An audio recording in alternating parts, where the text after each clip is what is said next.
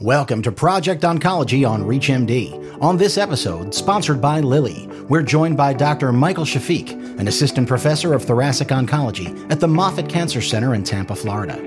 Dr. Shafique is here to share a brief overview of targeted therapies for RET-Rearranged non-small cell lung cancer. Let's hear from him now. So for the frontline treatment of non-small cell lung cancer, whole genome sequencing is the primary way that we're going to identify RET fusion patients in the frontline setting. So it's important for all non-small cell lung cancer patients to get genomic testing. If we've identified RET fusion abnormalities up front, the most common ones being the KIF5B and CCD-C6 fusion partners with the RET gene. Targeted therapy with a RET-specific tyrosine kinase inhibitor is the recommended frontline treatment for most of these patients.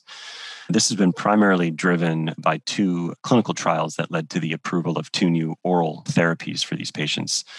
The first one being selpercatinib, which was primarily driven by phase 1/2 data from the Libretto study, as well as pralsetinib, which was driven by data from the ARROW study. Overall, both drugs seem to have similar or comparable response rates in the frontline setting. Selpercatinib seems to have about an 80% response rate, whereas pralsetinib has about a 60 to 70% response rate in the frontline setting. In the second line setting, response rates seem to range between 55 and 65%. The safety signals are encouraging as well. Selpercatinib does have a risk of prolonging the QTc interval in patients, and so that's an important monitoring parameter.